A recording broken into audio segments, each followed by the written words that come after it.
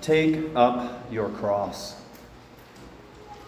There's a couple I've gotten to know over the years, and they have a beautiful story where he knew they were going to get married a lot sooner than she did. He pursued her for years and years, and she was like, no thank you, no thank you. Okay, fine, and they fell in love, and they got married.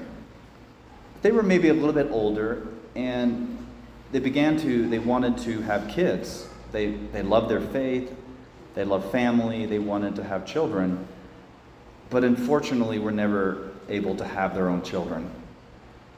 I didn't know this when I met them because I knew their son who came here for school, and I found out later that he was adopted. That when they weren't able to have their own children, they still had a heart for family, and so they ended up adopting a boy and a girl. Their love overflowed in lots of ways, and even to this day, they're very involved in their pregnancy resource center in their hometown. And so even though the plan didn't happen the way they wanted it to, they were able to embrace what life handed them, and they've been able to help many, many families. When difficult things like that happen, it can feel like surely this isn't God's will. Like this difficulty, like this is not what I had in mind. And our invitation today is I don't have to like that, but can I choose to embrace it? We don't know the crosses that the Lord is going to entrust to us, but we know, we could say two things. We do know we will have crosses, and that the Lord will be with us every step of the way. Our gospel today, it picks up on last week. I don't know if you remember last week. Last week, Jesus asked, who do people say that I am? And then Peter said, you are the Christ. You are the Son of the living God. Like, you're God. So that just happened. Peter acknowledges that. And then Jesus says, okay, now that we got that straight, I am going to go to Jerusalem and suffer greatly. And I will be killed, and on the third day be raised. It's like, whoa, hold on a second. This is not how it's supposed to play out. And so Peter is like, no, this is not. God forbid, Lord, no such thing shall ever happen to you. Jesus is saying, I'm going to suffer, and I understand, and I accept it. And Peter's saying, no. And then Jesus gives Peter the strongest rebuke in Scripture. Like, if you didn't know that Jesus could throw shade, like, here it comes. He says, get behind me, Satan. Like, that's, like, seriously? You are an obstacle to me. You are thinking not as God does, but as human beings do. That the evil one, that Satan, doesn't want to have to suffer, even though he chose to separate himself from God's love, which is suffering. And so what does he want us to do? He lures us with the idea that we shouldn't have to suffer. But what does that do? It leads us into greater suffering. But Jesus shows us that love is willing to suffer. You cannot love, you cannot risk opening your heart in love without the threat of suffering. That if we want to protect our heart and never let anybody get close, well, that's exactly what we're going to get. That we will never experience deep love and deep relationship. The choice to love is also the choice to open ourselves to suffering. And so this idea in our lives and in our thoughts to avoid suffering, Jesus says, is you're thinking not as God does, but as human beings do. And you and I are invited to follow Jesus And to follow Jesus is to go where he goes, which ultimately, well, not ultimately, it leads to the cross and then ultimately leads to heaven. Leads to eternal life, leads to joy. Now, we can try to avoid, none of us wants to suffer. There's nothing, it's natural to want to avoid suffering, but sooner or later, suffering will happen. I will get sick, someone I care about gets sick, that the people who are close to me, that unfortunately people in our lives will pass. We hope with great joy and faith that they will pass on to that eternal life that God has in store for them. But that suffering's going to happen. And you and I are invited that when those crosses come, is to recognize that where the cross is, Jesus is.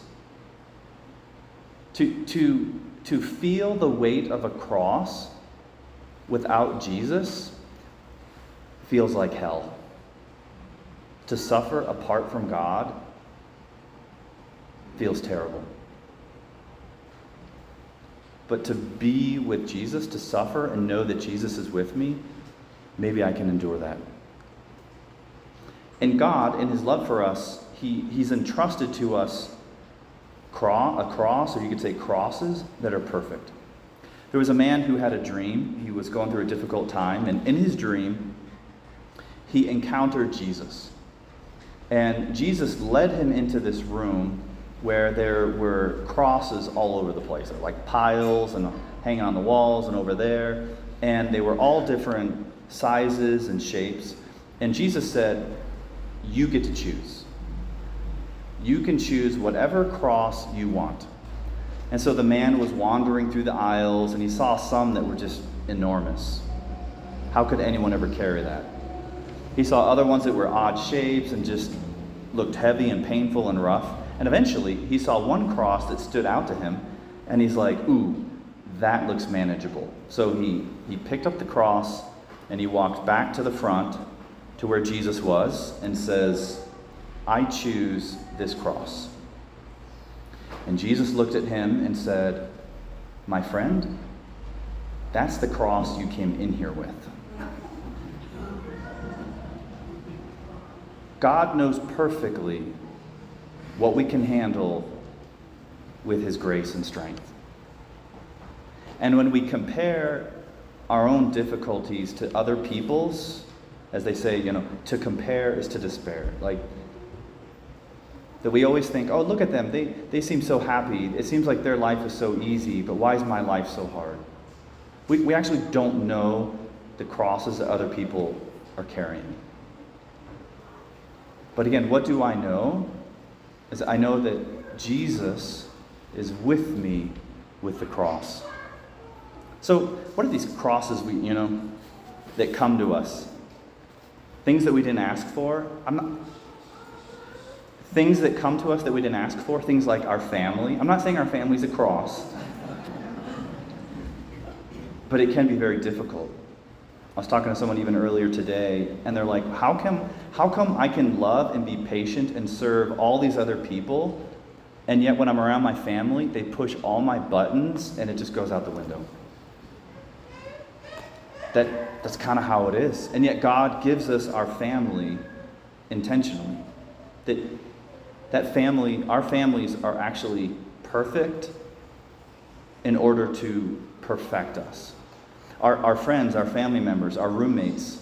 A lot of people went with the random roommate, and you don't know what you're going to get. You could feel like Jeremiah today. You dupe me, O Lord. Why is this so hard? I thought my roommate was supposed to be like my best friend, but instead they're like always on their video games, or they're always partying and always high or whatever. Does the Lord know where we're at? The Lord knows where we're at. That you and I are exactly where we're supposed to be. That it's unique and difficult, but somehow it's perfect for what we need. I will make a caveat here.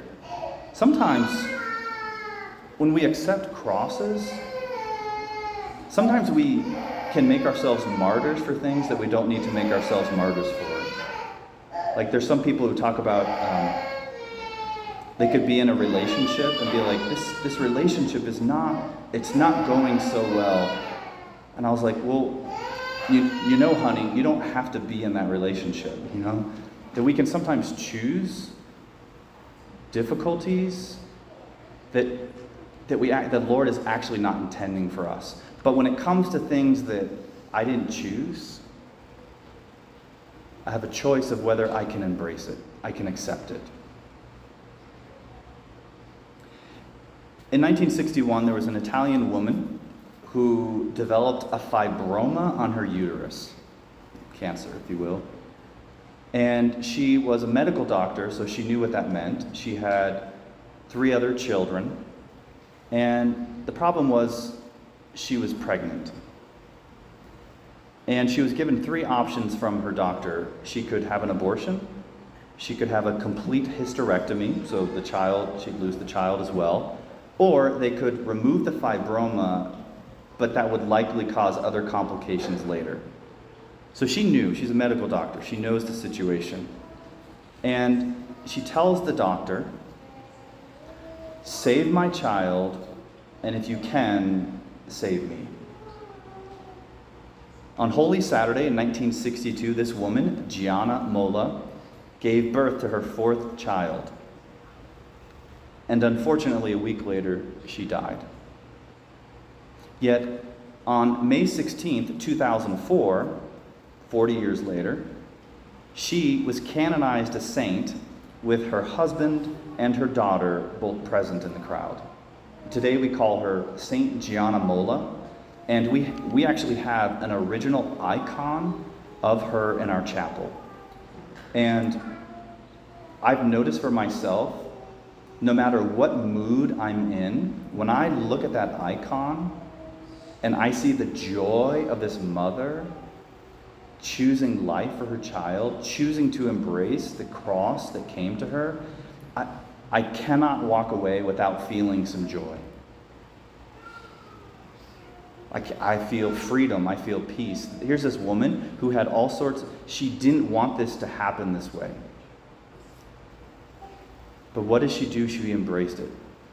Knowing that the Lord would be with her, that the Lord would give her the strength and courage she needed, and that whatever came would somehow be for the best.